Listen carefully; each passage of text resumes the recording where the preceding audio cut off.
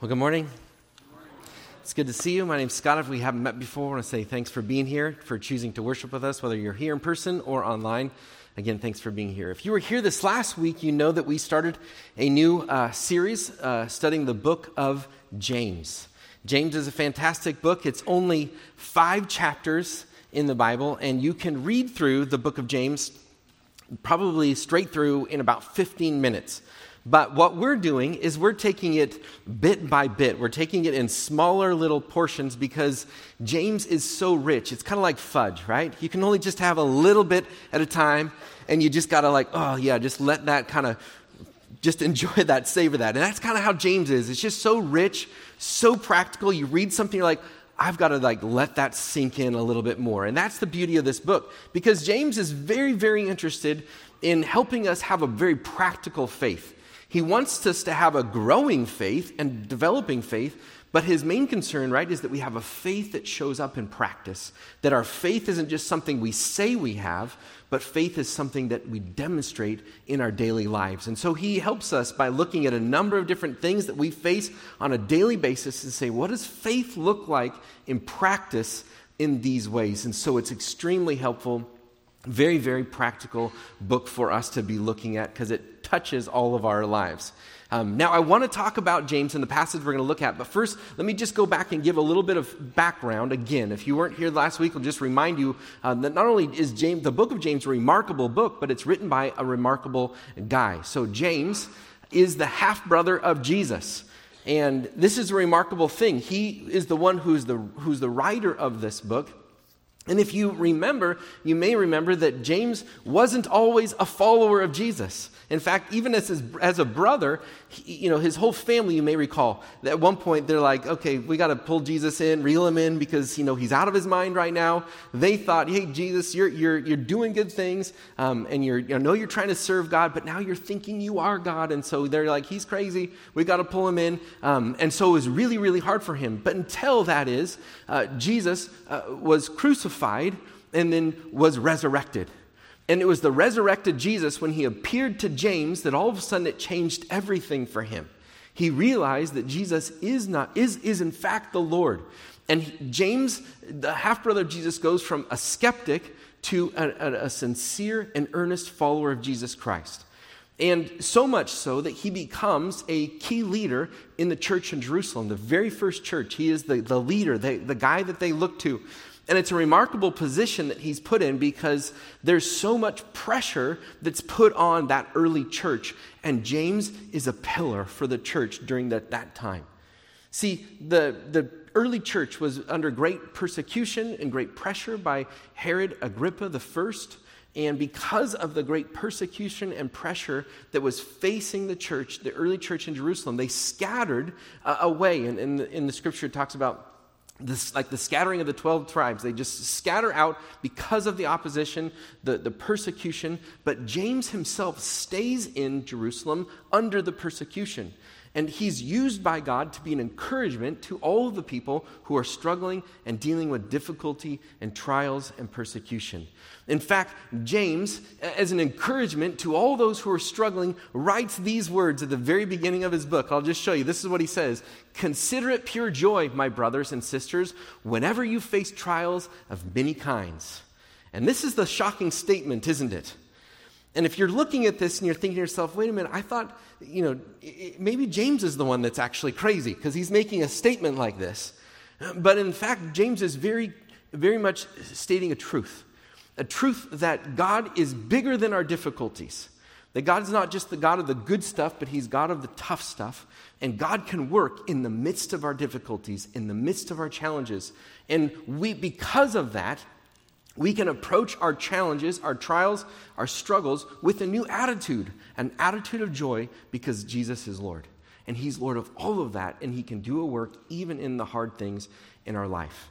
And this is an important thing for us to remember because all of us face difficulties, don't we? Each and every one of us has difficulties in our life. The early church, they were facing financial difficulty, relational difficulty, physical challenge, and many people here know all of that and more. And so the statement that James makes is very, very important and very powerful. But James is also understanding. He tells us the truth. It's so great. James does not pull any punches. He just gives it to us straight. He says, listen, your trials, if you don't respond to the Lord, and that he kind of, just to summarize what he basically said, he says, when you experience trials, you're to persevere in those trials and to seek God and his wisdom, trust him, and lean into him all the way through your trials. And so that's what he says. But he also understands this, that in the midst of the trial, the pressure that comes, there is a possibility that if we don't respond in faith, that trial can be perverted and turned into a temptation. And so he's very, very honest about that. And you know that to be true. The pressure comes, the challenges are there, the struggles, you're burdened. All of a sudden you begin to start thinking, maybe I'll stop trusting God. Maybe I'll stop listening to God, and I'm going to start going back to listening to myself and doing things my way. Things are hard this way. Persevering is difficult. I'm going to shortcut it and do it my way.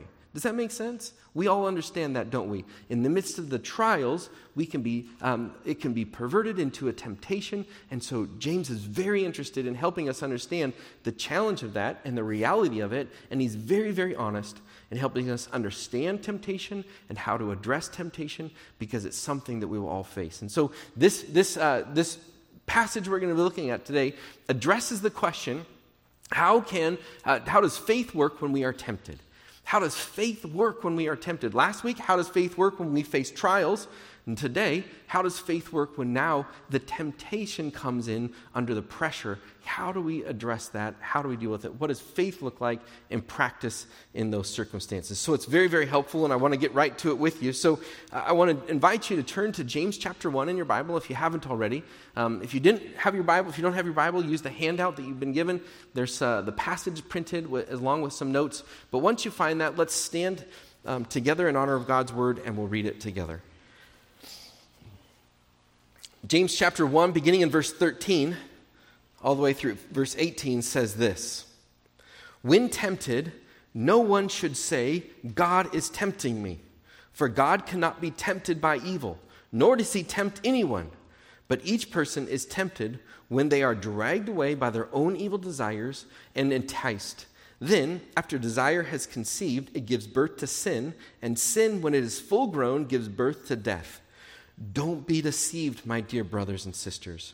Every good and perfect gift is from above, coming down from the Father of the heavenly lights, who does not change like shifting shadows. He chose to give us birth through the word of truth, that we might be a kind of first fruits of all he created." Okay, go ahead and have a seat, and we'll take a look at it together. Now, this passage we're looking at today begins in verse 13, but what I want to do is go back to the verse that we talked about last week, verse 12, that's kind of a link to verse 13 moving forward. So let me just show you back to verse 12. It says this: "Blessed is the one who perseveres under trial, because having stood the test, that person will receive the crown of life that the Lord has promised to those who love him." So I'm going back to verse 12 to show the link, because James does something very clever here. He's talking about trials, and he's been talking about trials, and the word trial there, it's a Greek word that has the same root as the word temptation. And so again, James is very, very clever. I've heard some people call him the blue-collar scholar. I mean, he's just brilliant. And the Greek, if you look at the entire New Testament and you say, what is the most, well-written, cleverly written, Greek in the New Testament, it would either be James or Hebrews. It's fantastic. And he uses this clever statement here. He says, your trials, and again, trials having the same root word as temptation. So he starts with trials, saying, hey, we got to persevere under our trials. But if you don't trust God in your trial, it can turn into a temptation. Similar word, sounding and everything. He just kind of sets it up. And so that's the next verse that he's linking us to. So then that same root word there, when tempted, no one should say, God is tempting me, for God cannot be tempted by evil, nor does he tempt anyone. So he uses that same word. He says, listen, under pressure, that trial can turn into a temptation.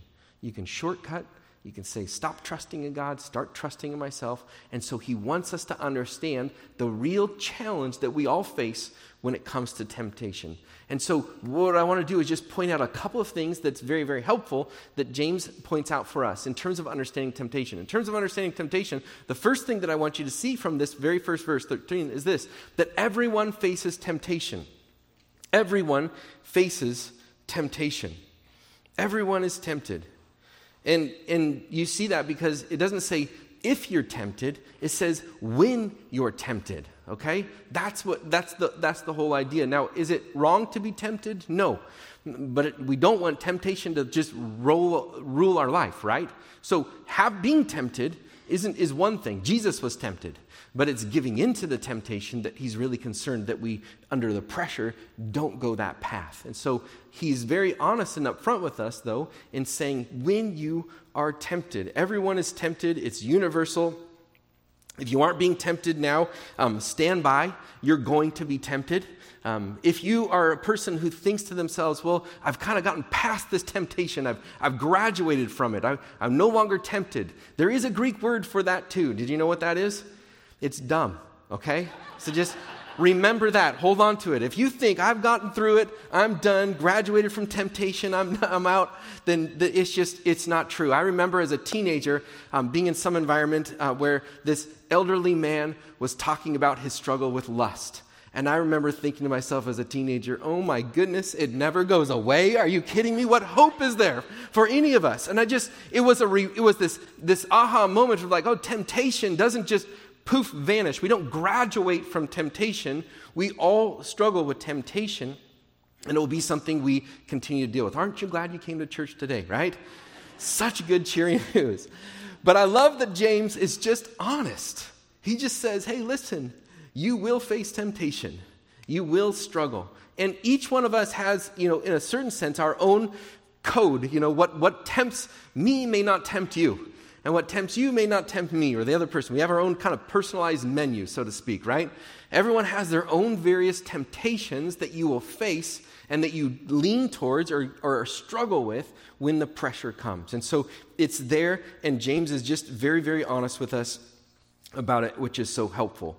But then he wants to point out something else to us to see, that in terms of understanding temptation, it's not just that we all face it, but he wants us to understand something else. When tempted, no one should say, God is tempting me, for God cannot be tempted by evil, nor does he tempt anyone. So what James wants to help us understand when it comes to temptation is that God is not the source of it. God is not the source of our temptation. That's what he's talking about here. And this is good and helpful. And when you think about it, the early church, those Christians, right, that were in Jerusalem, that got pushed out because of the pressure, and they got pushed out into the Greek and Roman world. And as a result of that, they're experiencing a lot of Greek mythology when it comes to God, the gods, and Roman thinking. And so with that, there's this thought of the Greek mythology, the gods that are up there that are just messing with people down below. They're kind of giving them a trial, giving them a temptation. And it would be very easy to have that seep into their thinking of God, that, oh, it's just God that's doing this to me. And James wants to be very, very clear. No. It's not God that's doing it to you. He is not the source of your temptation. He wants us to understand that. Don't blame God for this. I prayed that God would give me a job, and He did. He gave me this job. But there was this woman at the job, and that we just started talking, and here's where we go. And so it was God that put this woman there in front of my life. No. It was not God, right? That was this. It's not God that's tempting us. He's not the source of it. And so it's just, we have to be very, very careful that doesn't seep into our thinking as well. So then the question is, well, what is the source of our temptation? And that's what verse 14 helps us with. But each person is tempted when they are dragged away by their own evil desire and enticed. Do you see that? Temptation comes from our own evil desire. Come from our own desires within. Evil desires? You mean I have evil desires? Yes, you have evil desires. And just ask any parent here, right? Did you have to, teach your kids to be selfish growing up? Nope, they just figured that out on their own, didn't they? It's at one point when your child lied, did you be like, oh, finally, all this training, all this teaching, it's finally materialized. They're lying now. No, they figured that out on their own, didn't they? We all have this within us, this sin nature, the sin problem, evil desires that creep up within us. And so that's where it comes from, and we need to just be very honest about it. And James is, again, honest, straightforward, blunt. Here's where the source of temptation is coming from. But notice, it comes from the desires within us, but it says that we are dragged away and enticed. Dragged away and enticed. And so the idea is this, that there's the inward desire, but then there's the outward enticement, and that drags us away. And this is, very, very helpful language, graphic language. In fact, if you're a fisherman, this is fishing language that he's talking about here. He's talking about an enticement. That is, there's a bait that entices us with our inward desire. So this weekend, in fact, I took my kids to the kids' fishing day down at Columbia Pond. The pond was stocked with 6,000 fish. So you can't you're tripping over fish if you walk in the water. There's just fish everywhere. You can't help but catch something, which is great. It's like my ideal fishing day. Hey, we'll catch fish in 30 minutes. It's awesome. Limit out. But it was great. So I took Kai and Levi down there. And it's so fun because they got all set up, down there for the kids. They really want it to be a great experience. And the whole thing is that the fish have been dumped into this pond, and they're swimming around thinking they're safe. They're with their buddies. They're schooling around. And what happens, though, right, is kid after kid just casts out a little piece of bait, right, into the water. And that little piece of bait, it gets those fish. They think they're safe, and all of a sudden, woo, there's something that looks pretty enticing. And it's so great because on this kids' fishing day, there's all these volunteer fishermen that are there that want kids to have an awesome experience. And so they're pulling out their secret sauce. You know what I mean? Oh, here's the best, most fabulous bait ever. You're going to catch a fish like that. So they're throwing on, and my kids got a piece of purple corn. They got some licorice smelling power bait. They got like all sorts of things. Exactly. And this is what happens, right? So it's like all this like fantastic bait that gets thrown in the water. You do not have to be a great fisherman when there's that bait that entices the fish. And it's just the fish should just see it, whenever it's a flashy thing or a smelly thing or just something, they just can't help but just see it and go strike it. And bam, all of a sudden they're hooked. Now, at that point, when they're hooked, it's too late to ask the question, should I be, taking a bite of this thing or not, right? Once they bite, bang, they're hooked, they're being dragged away. That's the picture that they're going, that James is trying to help us see. The source of our temptation comes from within, an inward desire, and then it's met with this outward enticement. All of a sudden, we strike, bang, we're being dragged away. And it's not only helpful for us, again, to see what the source of the temptation is, but where does the temptation lead, which is the very next thing that I want you to see in verse 15. The temptation is a downward spiral toward death. Temptation is a downward spiral towards death.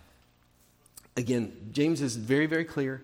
He's very, very honest. He just wants us to understand, where does it take you? And so look at verse 15 with me. It says this: then after desire has conceived, it gives birth to sin, and sin, when it is full grown, gives birth to death. So desire, when it's conceived, gives birth to sin. So he's using conception as a image, a picture. So just like there's a seed and sperm, when they come together, there's conception. In the same way, he's saying, listen, there's the inward desire, there's the outward enticement. When they come together, guess what happens? You become the proud owner of a bouncing baby sin. That's what he's saying, okay? He's using conception to say, listen, that desire conceives, guess what? Gives birth. And it gives birth to sin. And then he goes on to say, and sin, when it's full grown, gives birth to death. So he's giving us the progression of our temptation and where it ultimately leads, and it's a downward spiral to death.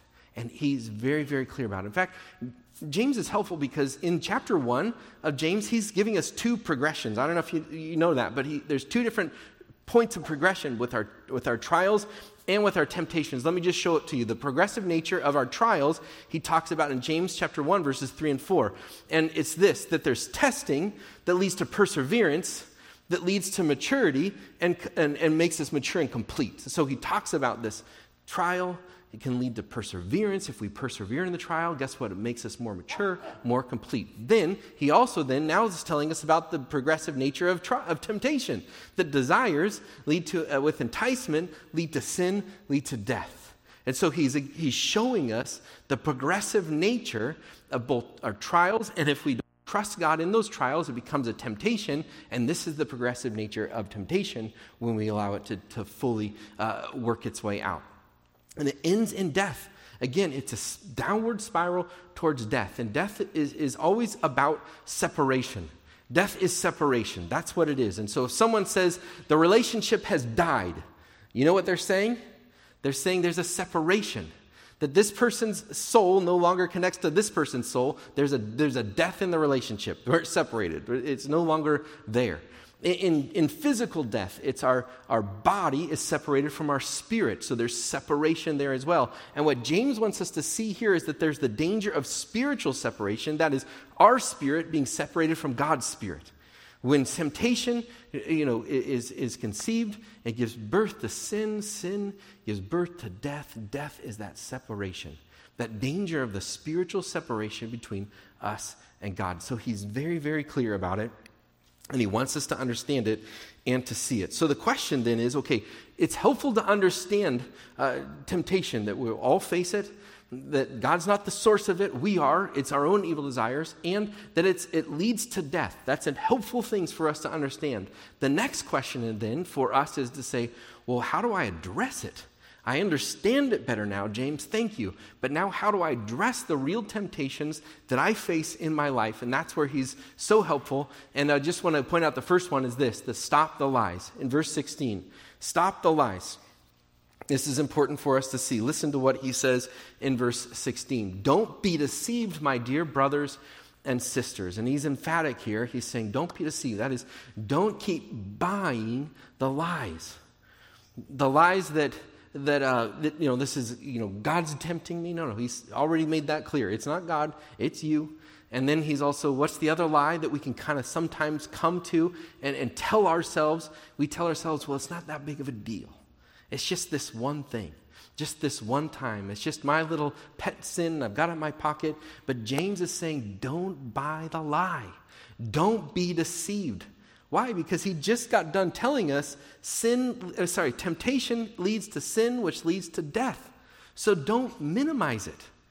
What James wants us to help us with, and this is very, very helpful in terms of addressing our temptation, is really recognizing that there's more at stake than what we think when it comes to temptation. There's always more at stake than what we think. That little fish, it's a little piece of bait. It's a little worm dangling by. Don't know how that could ever be enticing. But a little worm dangling there, bang, all of a sudden hook. The hook is behind the bait. Do you get that? There's always more at stake when it comes to temptation than we think. And so James is saying, don't be deceived. And this is very, very, very helpful for us, because when it comes to temptation, the tendency for all of us, and this is true for all of us, is to see the temptation that is right there in front of us, and that's all we see. It's, just one piece of dessert. That's it, right? And that's all we see, the only thing right there, the immediate, it's just one thing here. Or, hey, it's this one phone call to this guy. Or this one click here, or this one app that I download here. Or maybe I don't tell the whole truth to this person right now. It's all these things, but it's just right there. It's just this one thing right in front of you. And what James is trying to help us see is to say, stop buying the lie that it's not that big of a deal. There's always more at stake when it comes to our temptations than what we see right there in front of us in the moment. And he wants us to be very, very clear about that. Well, the question is, what's at stake? What's at stake behind the temptations that we're faced with? Well, there's always three things, at least, that are behind it. First of all, what's at stake is your future. That's what's at stake. The other thing that's at stake is, other people's future. Other people in your life, their future is at stake. And the third thing that can be at stake is your faith. Those three things, your future, somebody else's future, or your faith. All three of those things are at stake. When it comes to your future, just think about it for a moment. It's always easier to see someone's temptation in the future that it can lead to in their life than it is in ours. Do you know what I'm talking about? When a parent sees their kid make a decision and they overreact, they're like, oh my goodness, you can't do that. It's because the parent sees the ramifications down the road. And it's easier to see in someone else, isn't it? The parent says, okay, if you do A, it'll lead to B, C, D, E. You're going to be in jail and prison. You won't be able to have grandchildren. And I'm like, it's just a terrible thing, right? And so they're seeing the whole big picture, and the kid's just saying, I just said this. But the parent overreacts, right? They see all of that, and they go, oh man, I see the future. It doesn't look good, and it freaks us out. We see it in other people before we can see it in ourselves. I was watching a television show with my girls this weekend, the show Heartland, and you watch it and you're like, oh man, again, it's entertaining, but there's all these predictable things. You're like, oh, please don't go into business with this person, or don't go with that guy, or, if you go out in the woods, it's going to be terrible because you know what's going to happen. And you're like, there's another way, right? The whole time you're saying, you just see what's in front of you, but I see more. We see that in other people, we see it in movies, but it's much harder to see in our own lives. And so it just is one of those things where we have to be very honest and say there is more at stake. Our own future is at stake. Just think about King David for a moment. If King David could have seen his future when he was looking at his neighbor's wife, do you think he'd make the same decisions? If someone could show him, hey, listen, by looking at your neighbor's wife, this is ultimately going to end up in the death of a son, the murdering of a really good soldier, ramifications in your family for the rest of your life. Do you want to still do it? No, of course not, right? But all we see is what's presented right in front of us. We see that, the bait, we take it, and it leads, there's always more at stake than what we see. But it's not just for us, it's for other people too.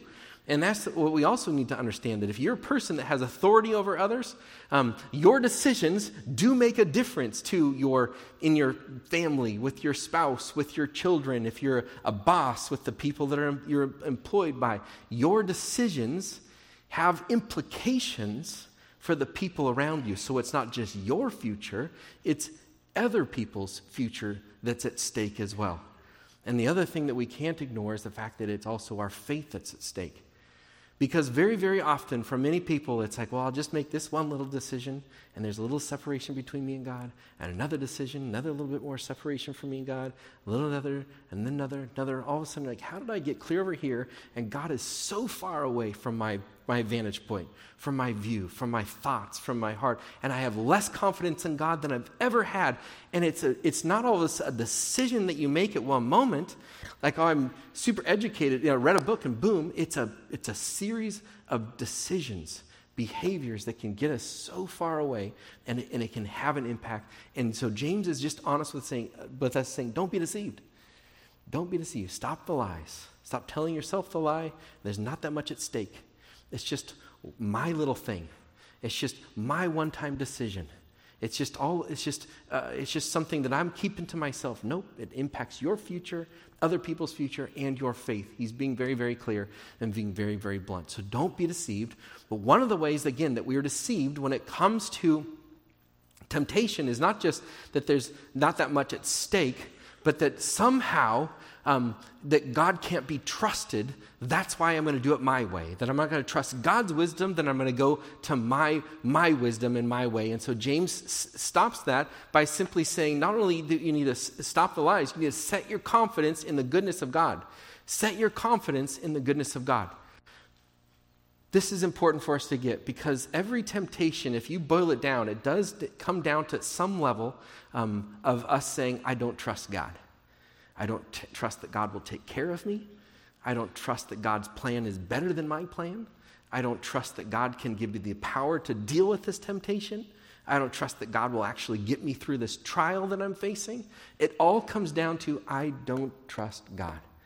And so James wants to help us by resetting our trust in the God who is good and faithful. Let me show you what it says. In verse 17, it says this: every good and perfect gift is from above, coming down from the Father of the heavenly lights, who does not change like shifting shadows. So he's just being very, very honest. He's saying God is good, and he's faithful, and he doesn't change. It's very possible for people, especially people who've grown up in the church, or that think to themselves, well, God's been holding out on me. That somehow the people that don't have God in their life, they're having all the fun. And so, God's been holding out. I've got to go have the fun. That's where it's all at. So I'm going to abandon following God's way. I'm going to go the world's way. And let me just tell you something. You just take that thought, or carefully wrap it up, and just shoot it back in a rocket to hell where it came from, okay? You talk to anyone who has said, I've lived out in the world and have now come to faith in Christ, they will not tell you that it was so fun, so fulfilling, so great. They will tell you it was empty, it was destructive, it was killing me and killing the relationships around me. Listen to those people very carefully. God is good, and he's faithful, and those moments when we're tempted to abandon trusting in him, listen, we need to recognize, no. All the good things come from God.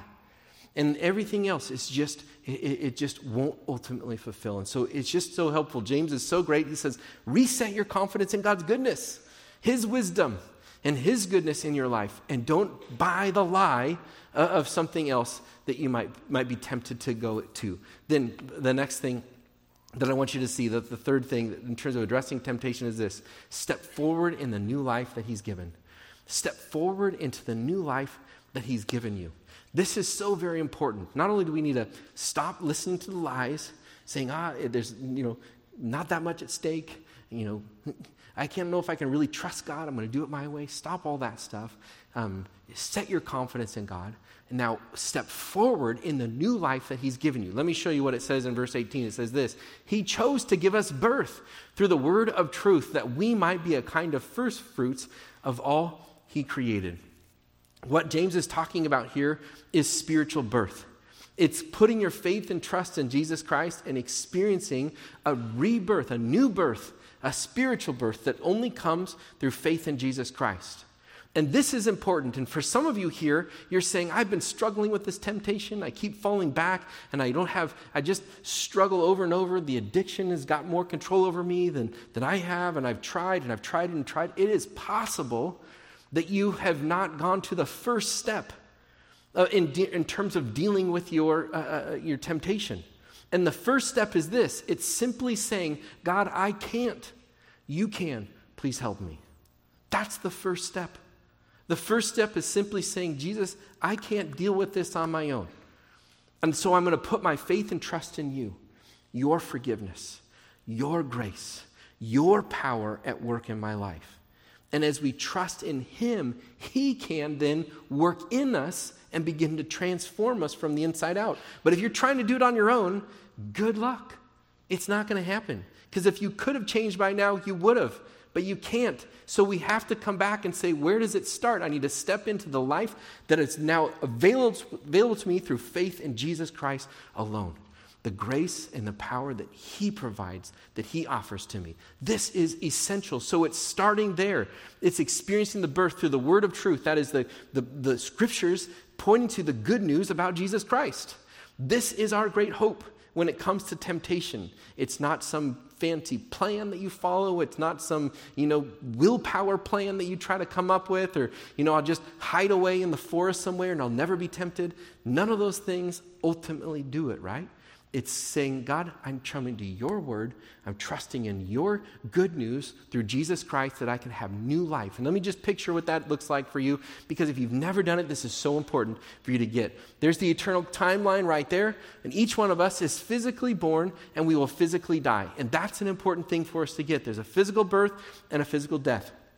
But if you place your faith in Jesus Christ, when it talks in the Bible about a new birth or being born again, this is important for us to get. That by putting your faith in Jesus Christ, you can be born again, born above, have experienced spiritual rebirth, and through that have a spiritual life that now takes you to eternity. The timeline doesn't stop there. Now you have the hope of eternity that you is promised through faith in Jesus Christ and Jesus Christ alone.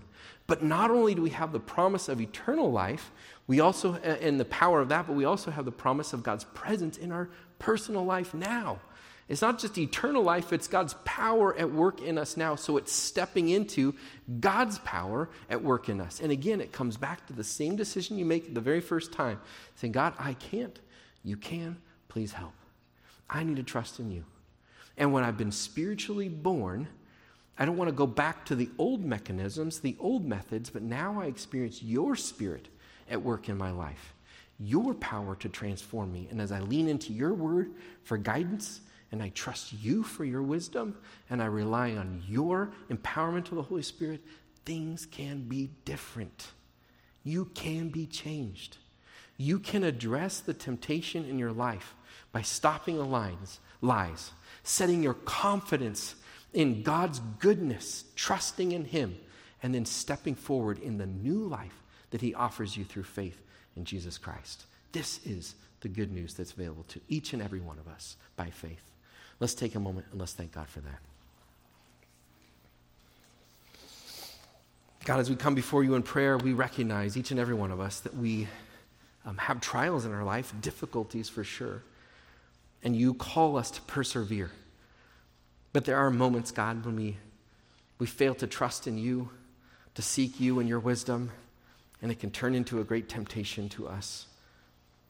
And we can find ourselves struggling, going down that downward spiral, feeling empty and alone. And so, God, we thank you for your word, for the truth, the guidance that you offer to us.